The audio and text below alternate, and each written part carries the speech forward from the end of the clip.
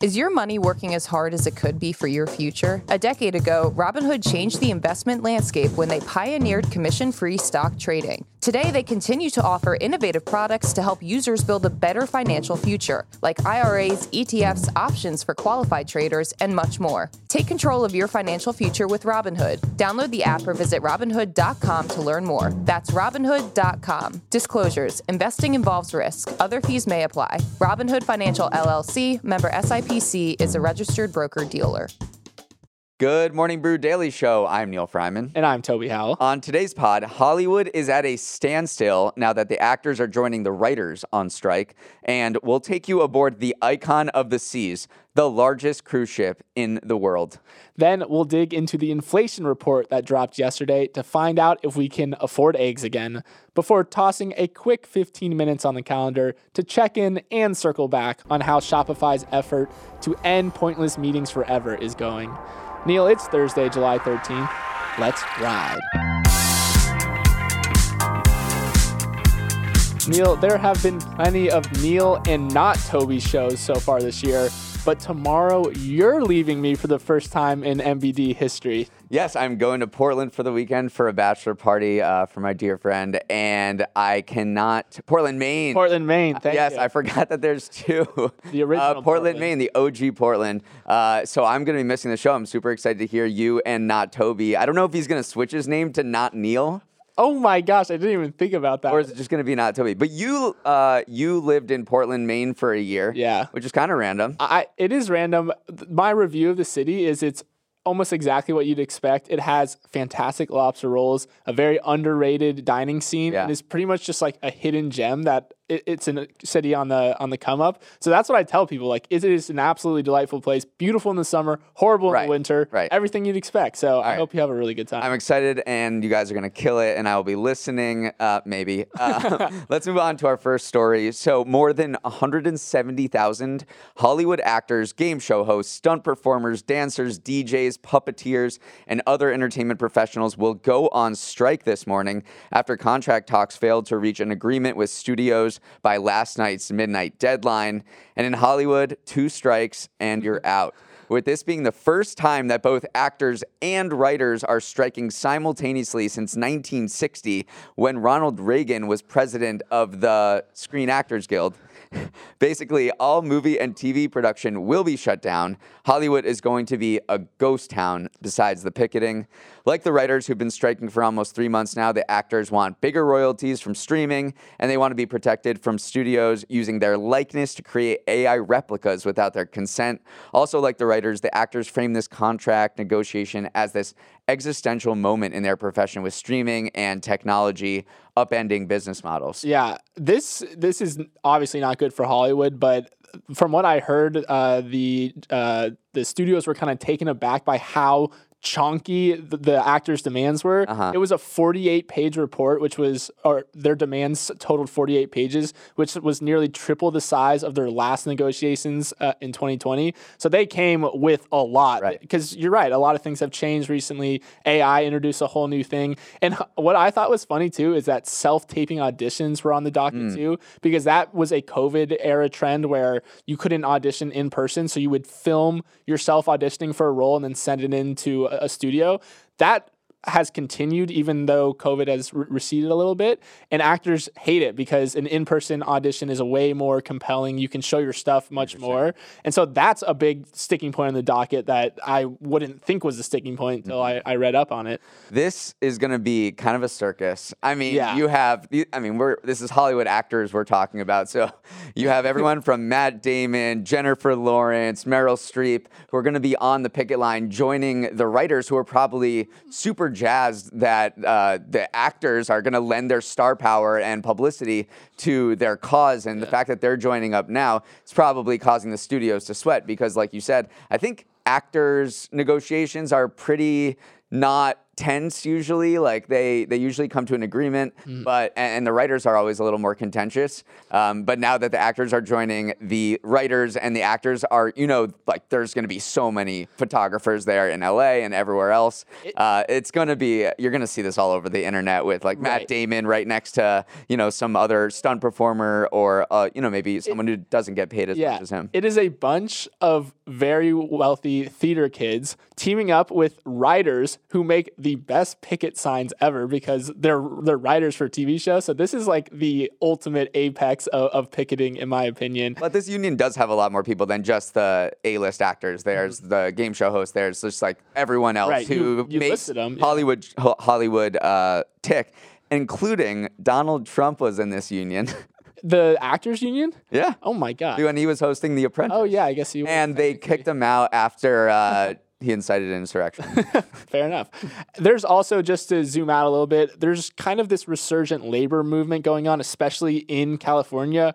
Hotel workers, school bus drivers, teachers, and cafeteria staff have all gone on strike for some period of time during the last few months. So it definitely is, and it kind of dovetails nicely with our next story, but there is this resurgence of like workers and unions having more power. So this is, obviously we're talking about it because it's A-list Hollywood actors, but also this is just something that's going on across the country right now. Yeah, but this is going to affect, I know it's A-list actors, but 170,000 people not working is going to have ripple effects across the economy. Right. During the writers' strike, we know that California, the previous writers' strike over a decade ago, we know that California lost, a couple $2 billion because of all of the ripple effects of, set workers not being able to produce anything. When there's no production, there's no catering services, there's none of these, people going to lunch at these various places since they're not going to work. Yeah. So it's going to be pretty devastating. Also, just to tie a bow on this, the Emmy nominations came out yesterday amid all of the writer strike and the actor strike. HBO dominated. Succession led with 27 Emmy noms, followed by The Last of Us and then White Lotus. So HBO just racking it up. But the actors are not allowed to do any promotional events as part of this strike. Yeah. So the Emmys are probably going to get pushed to next year. Yeah, they're slated for the fall, but none of this is going to happen until next year. I should probably watch that Succession show, shouldn't I? Yeah. All right, Neil, for this next story, I want you to slow down, ease into the right lane, and slap on your blinker. That's because we might have reached a turning point in the fight against inflation. Inflation has cooled off significantly in the past few months, and yesterday's report brought some good vibes. Inflation is now sitting at just 3%, which is good for a 2-year low. And core inflation, which strips out volatile food and energy prices, rose only 0.2% on a monthly basis, which is also the slowest pace in 2 years. Now it's tempting to just keep that blinker on, Neil, and go for a victory lap. Yes, I'm extending this metaphor. Go. But I love it. It's probably a little too early for that. One good CPI report is not going to hold much sway with the Fed. Plus, inflation is still hovering above the Fed's 2% target, so we still have a little ways to go. But all things considered, a pretty solid inflation report with a couple of idiosyncrasies here and there. Take us under the hood, the CPI hood, Neil. Any specific sectors or numbers that stood out to you? Well, you said hood, so I think I have to start here. Motor vehicle repair prices are up 20% year over year.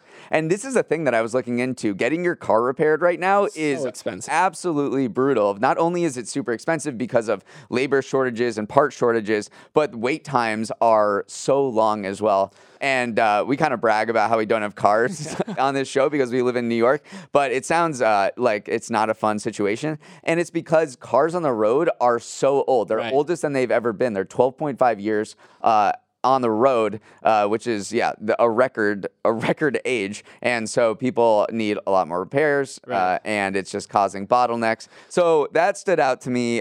Men's pants and shorts up 8.3% also stood out to me as someone who buys men's pairs and shorts. I'm going to blame Lululemon on this for sure. Absolutely. Yeah. Under this desk, we are both wearing men's pants and shorts. So I would hope so. It is close. I don't know about you, but I am. And then the biggest one is obviously rents are still going up. The rent of primary residence was up 8.3%. That is boosting the entire inflation report because rents make up such a big part of it. Private sector reports like from Zillow and Apartment List and all these other companies are showing that rents are actually deflating. The government data doesn't show that yet, but it's expected to in the coming months to show that rents are actually finally coming down. So this might be a bit of a lagging indicator.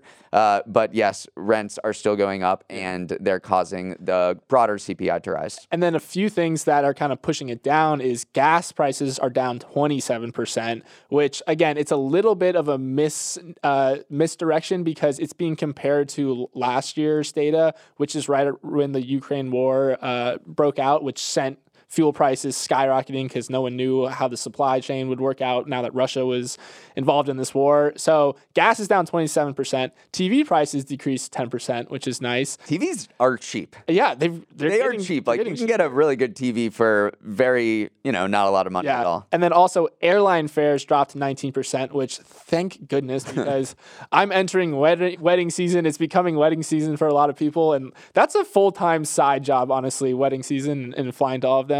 And then I also do want to zoom in on some of the places where inflation maybe isn't cooling off. So MarketWatch did a breakdown of which areas of the country still have high rates of inflation.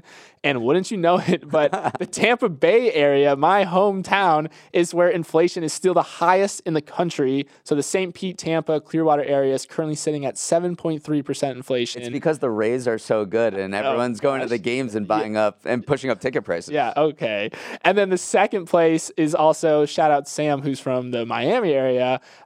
Miami, Fort Lauderdale, West Palm Beach area is sitting at 6.9%. Again, it's driven by super high housing costs. A lot of people are moving to Florida.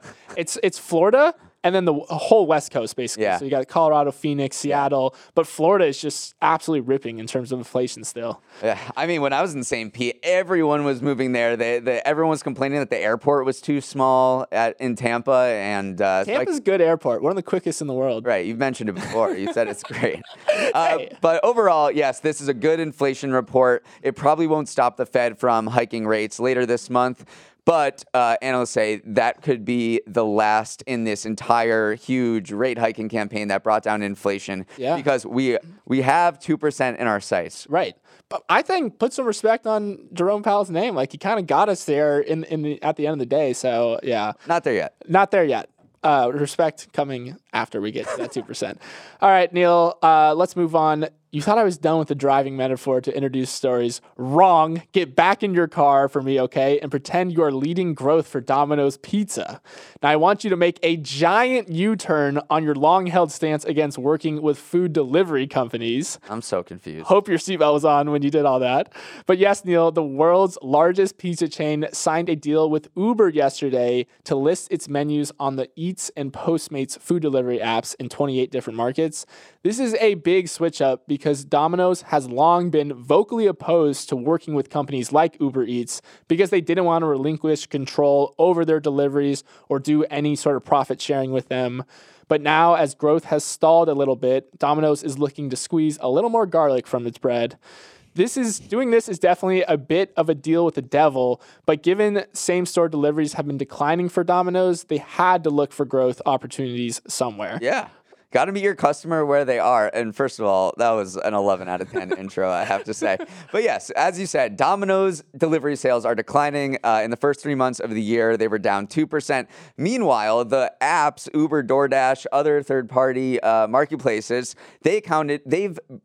their market share for pizza has grown so much over the course of the pandemic. Before the pandemic, it was just 4% of pizza sales these apps accounted for. Now it's 14%. So if you're a Domino's executive, you're looking at, okay, our app is declining and all of those other apps are booming in terms of pizza sales. Like, I don't know. I know we've been opposed to this for so long, but we don't have a choice here. It's very much like Netflix doing a U-turn on its ad Right.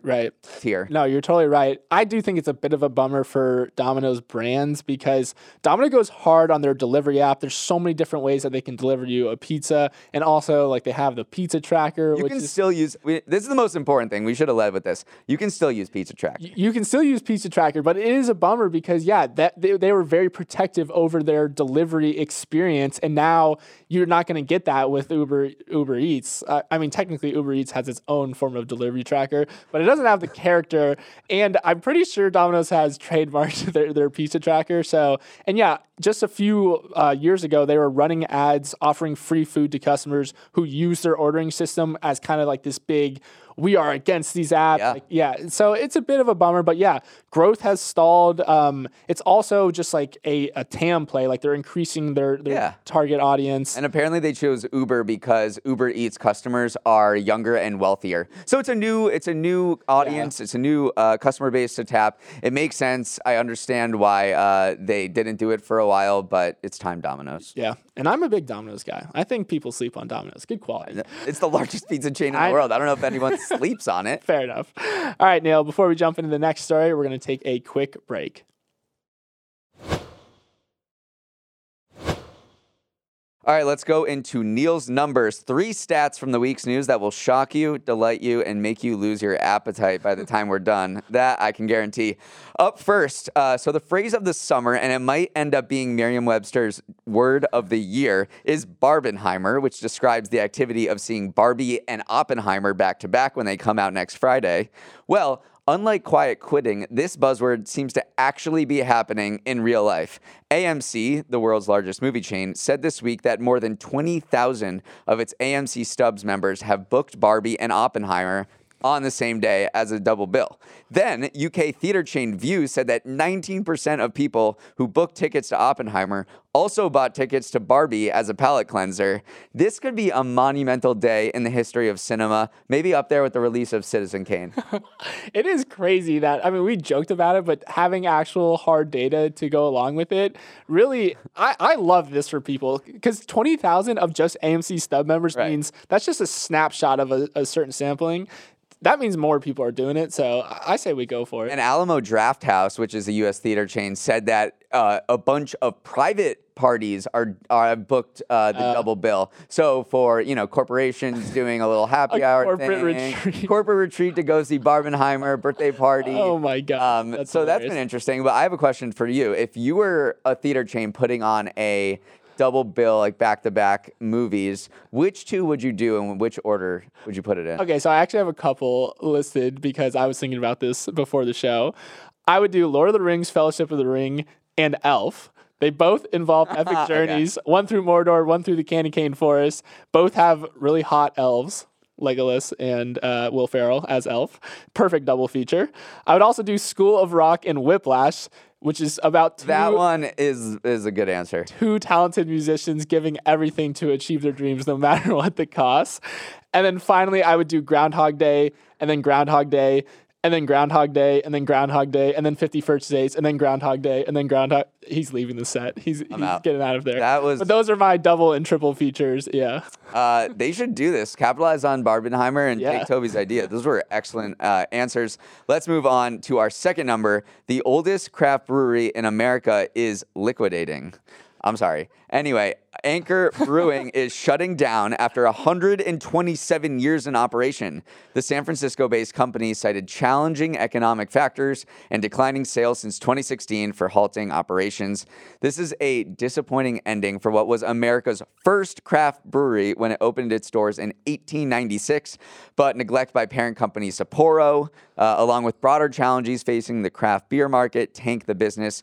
Production of Anchor's beer has fallen every single year since Sapporo bought the company, except for 2021. Sad to see a proud American brand bite the dust like this. I know. And I'm actually sad too because I like Sapporo a lot too. It's a Japanese beer, which is pretty solid too.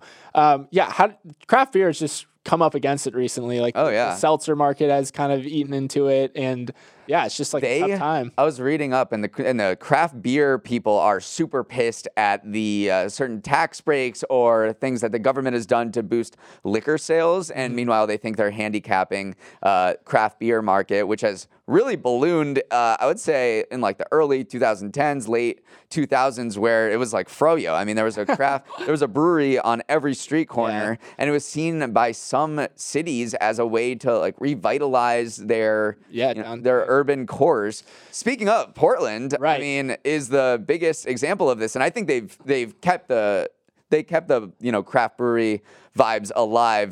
There's so many there. I think we're gonna do a tour to Allagash and Maine Beer Co. is Maine very Beer good Co. too. Yeah, all right, you'll have to tell me. But anyway, yes, craft brewery, craft beer is just having a rough go. I think sales are down 4% year to date, and volume is down more than 7%. So it's not just Bud Light. It's these super hoppy beers that everyone pretended that they liked, but they don't actually like. That's the thing. All right, let's move on to the final Niels number. We've been using the word cheeseburger all wrong. It's not a burger that you top with cheese. It's where the cheese is the burger. It's just a bun and cheese. Burger King is making this case with what it's calling the real cheeseburger, a limited edition menu item in Thailand. This sandwich, and it is real, you can order it, is simply just 20 slices of American cheese stacked on one another in between two buns. That's it. Not melted cheese, just cold American cheese stacked on top of one. It is so foul. Like, I can't even begin to describe how gross 20 pieces. And I'm not an American cheese hater because it's great melting ability. It's good on burgers, but 20 pieces stacked on top of each other, I'm out. Sorry, Thailand. Sorry, Burger King. It looks okay when you see it just the bun, fully with the cheese. And then when they do a cross section, so gross. You just see how tall it is, and you're like, I can't fit that in my mouth. Don't Maybe normalize if it was this. melted. Yeah. But apparently there's this trend in Thailand where you put cheese on everything. I am a big American cheese guy. I would eat, what's the maximum amount of American cheese slices you would eat on this?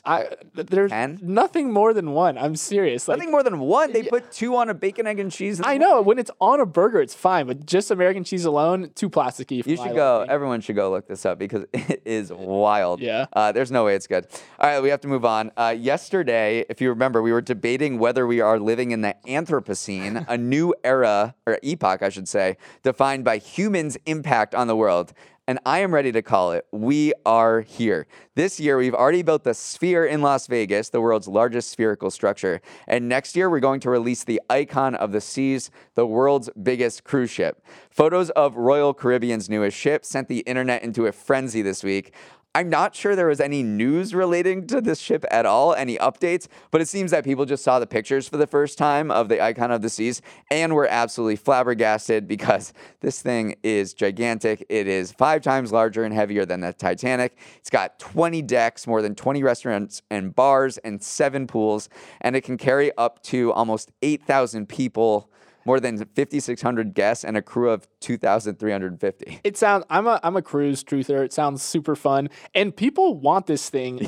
When Royal Caribbean put tickets on sale for the Icon of the Seas, which start at $1,500, it had its largest booking day ever in its entire history. So people were absolutely fiending for it. Yeah. And then also the cruise industry is just so back. So after the 15-month pandemic shutdown, it's come back bigger and better than ever. Next year, 36 million people are expected to go on vacation on cruises. That's up from 29.7 million in 2019, which is pre-pandemic. So we're back and better than ever.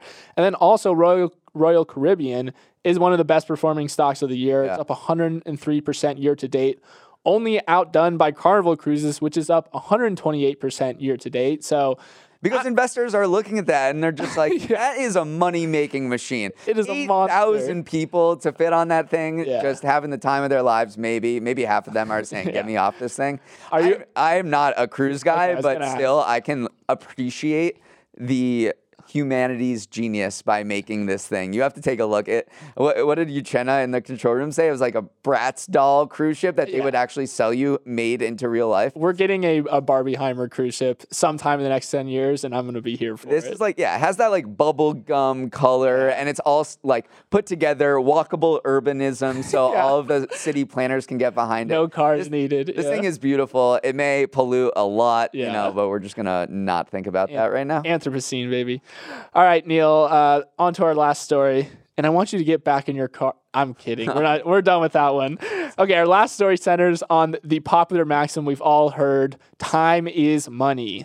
So the e-commerce company Shopify is taking that literally and rolling out a calendar feature that assigns a dollar value to every meeting. It uses approximate salaries to figure out just how much money that Monday morning check-in is costing the company.